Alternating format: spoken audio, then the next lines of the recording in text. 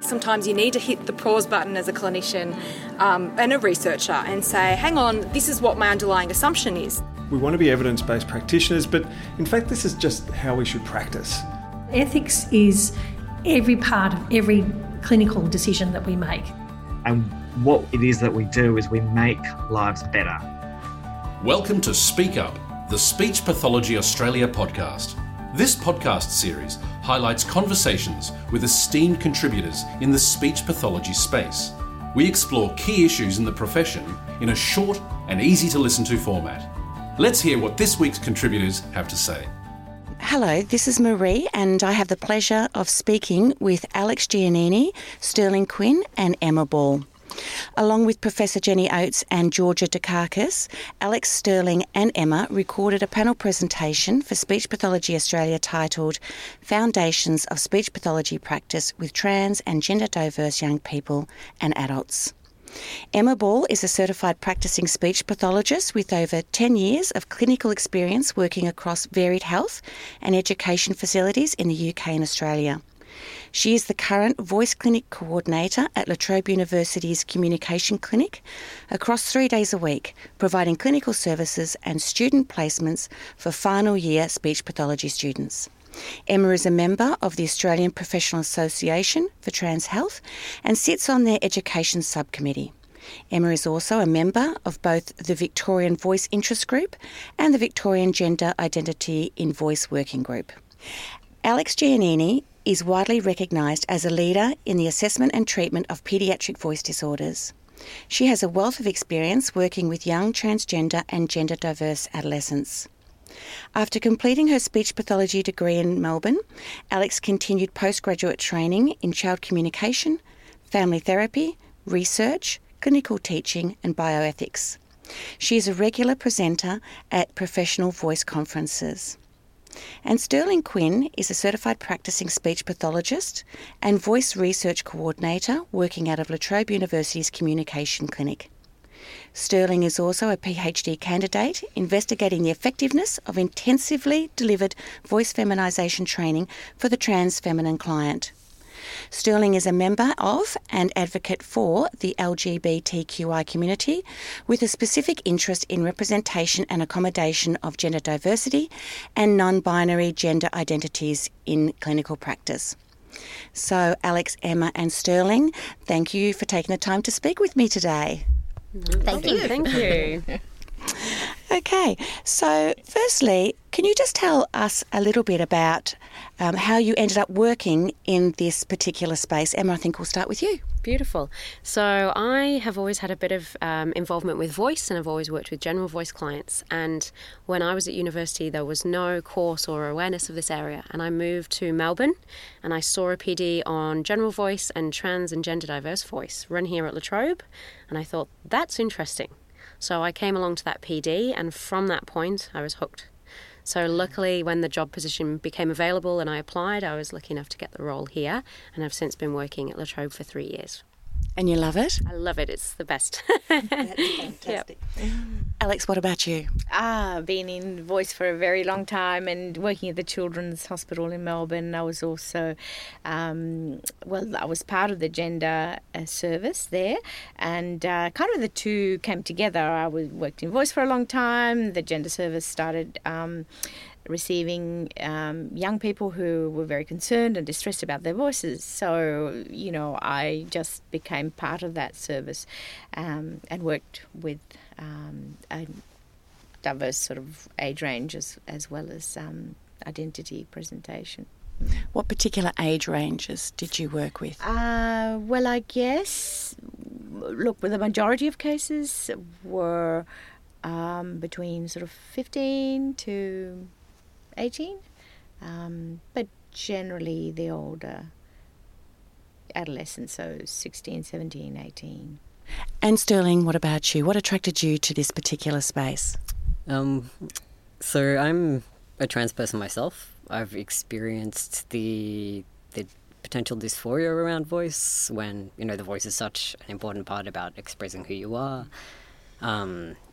It affects all of your social interactions. I've experienced those negative feelings when it doesn't quite express who you are, or align with what you're trying to present to the world, I guess. And I've also experienced the really positive feelings when it does, when you can express yourself through your voice. But I was actually about halfway through my speech pathology degree before I even realised that, as both almost a speech pathologist and a trans person, that speech pathologists can provide these services. So that was a few years ago, but I think it says a lot about how far we still have to go in terms of awareness among speech pathologists that we can work in this space, and also among the trans community that these services are out there as well. So I guess from there, when I realised it was something I could do, I was very interested, and I found it really rewarding, helping other people find their voices and learning a lot about myself and my own voice in the process. So, yeah. It's amazing that you were halfway through the course before you were even aware that that was available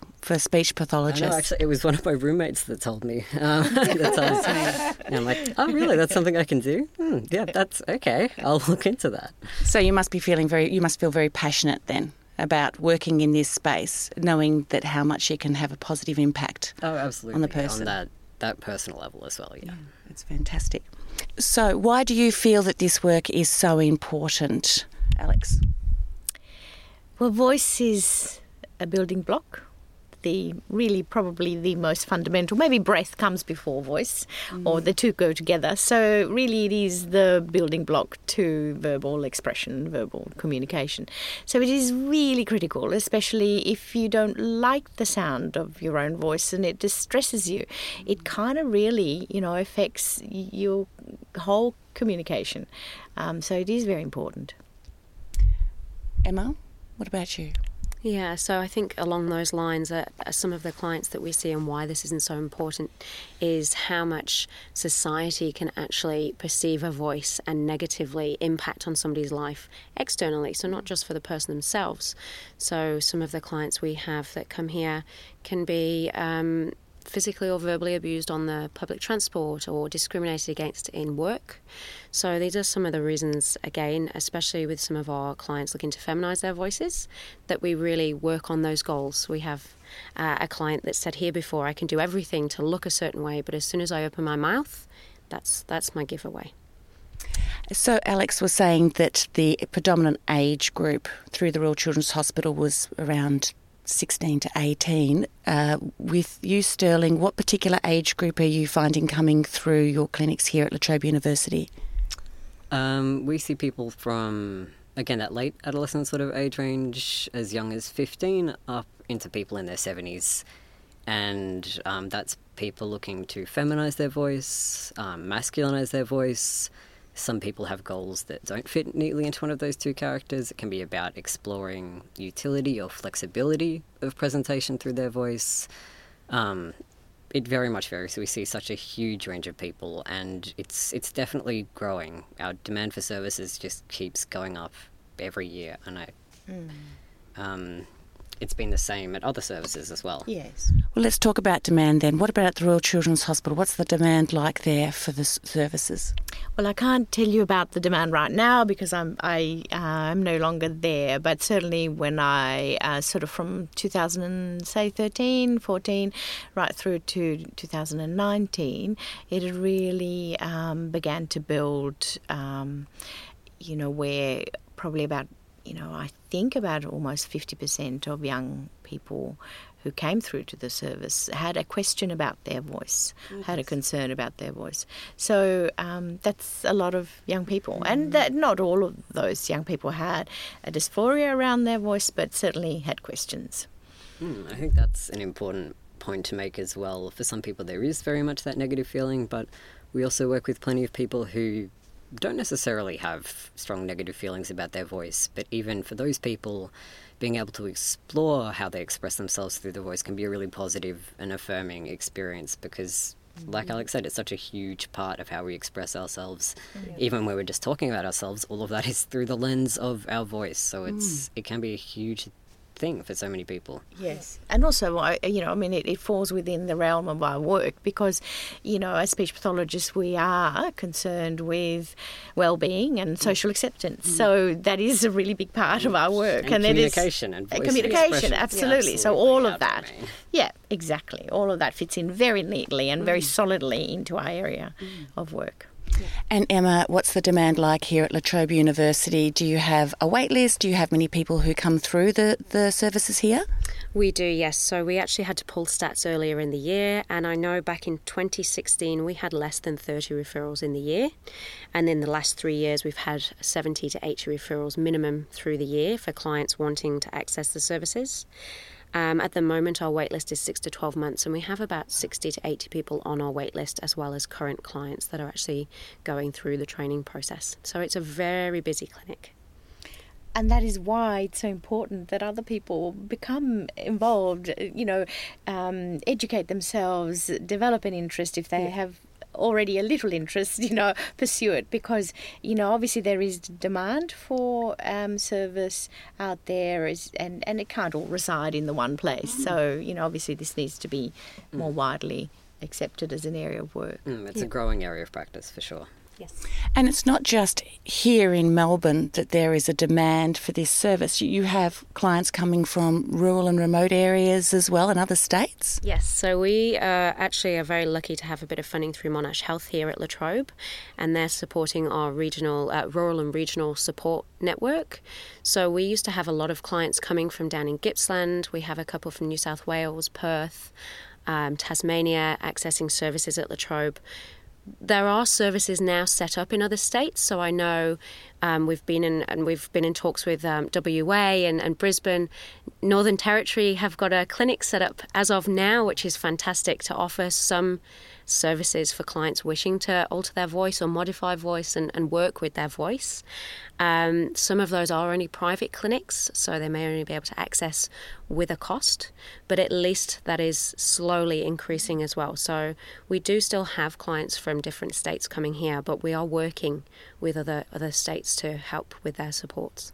Fantastic, and hence what Alex just said a minute ago about if you have an interest as a speech pathologist in working in this area, because the demand is growing so quickly. Yeah. And there are people who are willing to help, with that development. The supervision, the mentorship is there. It's just a matter of, apart from the actual training and, events like the Speech Pathology Australia panel.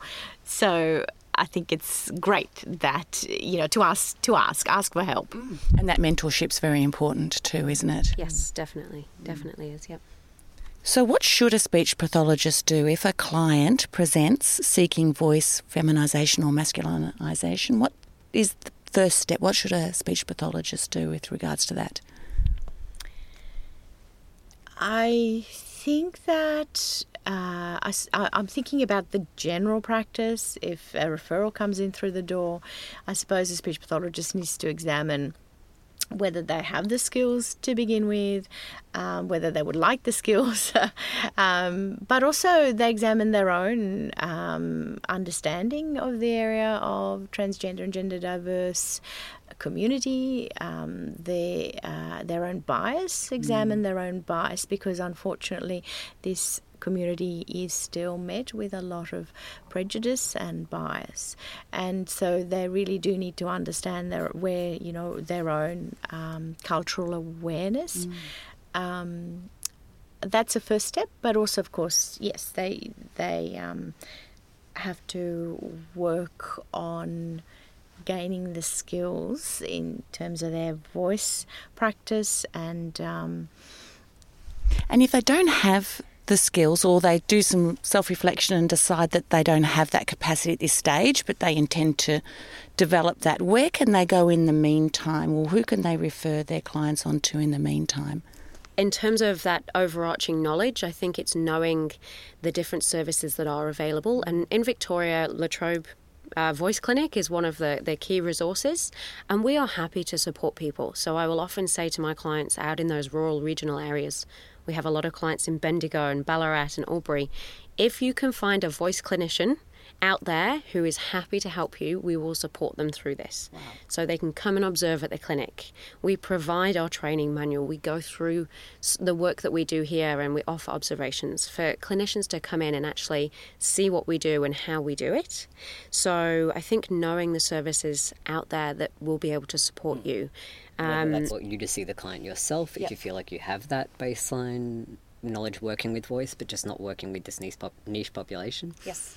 Or, whether you just don't feel prepared at all and you need to know where to refer to, where to get that client that support. There's resources and avenues out there. Yep. And in addition, there are quite a few voice clinicians in Victoria who do work with gender diverse and transgender population who kind of gather together to work as sort of working groups, and there are people out there that are always willing to be at the other end of the phone. I just think that's an extraordinary service that La Trobe's offering, where speechies can come in and watch a session and gain those skills. That's fantastic. Yeah. I mean, we've been really lucky here that we do have that funding and time allocated, and I mean, we've had speechies from over in New South Wales that are now setting up clinics for students, because we run a student clinic here as well, and it's part of our placement structure. So we've had a speechie come over from New South Wales who's now able to set that up over there as well and support the students and the clients in the community that need to access these services. Fantastic. So we do have those people come in, and we're fine to do that as well. And in addition, I think you also do have lists of people who can support. So outside La Trobe. Yes. Yes. And I think that's really important. Yeah, lists of those clinicians who do work in this space of people literally just need to know who to refer on to. Yeah. But we are, more than that, doing our best just to help upskill clinicians that do want to work in this area, because like we said, it is a growing area of practice, and we need those people working in this space, especially outside of the cities, outside of where we are in the northern suburbs, because there is that demand in those rural and regional areas as well. And as Alex said, we have a list here of speech pathologists that are interested in this area or can work in this area, and that's across the states. So there's somebody in every state now that works in this area, whether it be privately or publicly. There is somebody in every state now. So rather than see some of our clients from the Northern Territory having to travel to Sydney or Melbourne to get that care and support, they can now stay up there and they know they have those services. And we are happy, the speech pathologists on that list are happy to have their contact details shared as well. Because that really limits people in their ability to seek support if they have to travel interstate, because it's also that financial burden that's on them, as well as, needing to leave family and jobs and things like that. So it's fantastic that there is more upskilling. But what about barriers then? Because there is clearly, La Trobe University is offering some fantastic support. But what do you think are the barriers for speech pathologists to work in this area, and what would your suggestions be when trying to overcome those barriers? Yeah, so I'll talk a little to this one. I know with the support of Speech Pathology Australia, early last year, La Trobe sent out a nationwide survey for all speech pathologists, and some of the key responses that came back around barriers to working in this area were things around gaps in knowledge and professional development opportunities. One of the big ones was lack of referrals from the community. And again, I think that's because other health professionals don't know that this is something that we can do, but also members of the community don't know where their local services are and that they can access these services as well. We have some ongoing research right now, and a lot of our people that came in for the research project who were interested in voice feminisation, we were doing some interviews, and a lot of people, that was the first they'd heard of it, was our ad for our research project. People were maybe thinking, I want to work on my voice, maybe I'll do it through singing training, maybe I'll just look things up online and do it myself. So, I mean, like myself, people don't know that these services exist, even though they might find them valuable. So, yeah. A couple of the other things that, because there is that general understanding of voice and voice therapy, a lot of people said a lack of general voice experience to actually underpin the knowledge prior to that voice modification training. But also there were a few people that just lacked interest in this clinical area, which happens across the board of speech pathologists. But I think the main thing in terms of facilitating this, if you are interested in the area, is increase your general voice knowledge and information. If you work in a system where you can accept general voice clients, just to get that extra experience in, do it. Lobby your organisations to refer or promote that you can provide this service, and seek opportunities for professional development. Literature that's out there around general voice, trans and gender diverse voice as well. There are a couple of key organisations, so WPATH and AusPath, which is the World Professional Association and the Australian Professional Association for Trans Health, are all available. They have websites. They run professional development and conferences every year in different states around Australia. Obviously, at the SPA panel presentation that we've recorded that should be coming out soon, that's a really key one to start. And we do discuss something that we're setting up at La Trobe at the moment. We're doing an online module for release later in 2020, and that's predominantly for rural and regional clinicians within Victoria, but it will be accessible to anybody that wants to actually increase their knowledge in this area. I think people sometimes find overwhelming is if they might have that technical experience working with voice, but the idea of working with this population specifically might be stressful. And it is, it's really important to have that cultural awareness, to be on top of things like terminology, how to be respectful, how to be a good ally. But there are so many resources out there for that as well, things that have been developed by the community specifically for this purpose. Specifically, I guess in Australian context, things like the Trans 101 resource developed by Y Gender and Minus 18 is a really good place to start, but there are so many resources that are constantly being developed for just that general basic, how do I work with a trans person respectfully? Those things are out there, so if people are interested in working in this space but are feeling intimidated, just have a search around. There's ways and means. And ask us. We are not that intimidating ourselves. We're very approachable. Certainly not. And we can link those resources to this podcast as well. So anybody who's interested in learning more, we will provide a resource list attached to this podcast as well. Yes, definitely. Yep. Well, thank you so much for your time speaking with us today, Emma and Alex and Sterling. And we look forward to hearing more from what you are all doing in this space going forward. So thanks for your time. Beautiful. Thanks. Thank you. Bye. We hope you enjoyed this week's conversation. Remember to subscribe to the podcast and share it with your colleagues. Thank you for listening, and bye for now.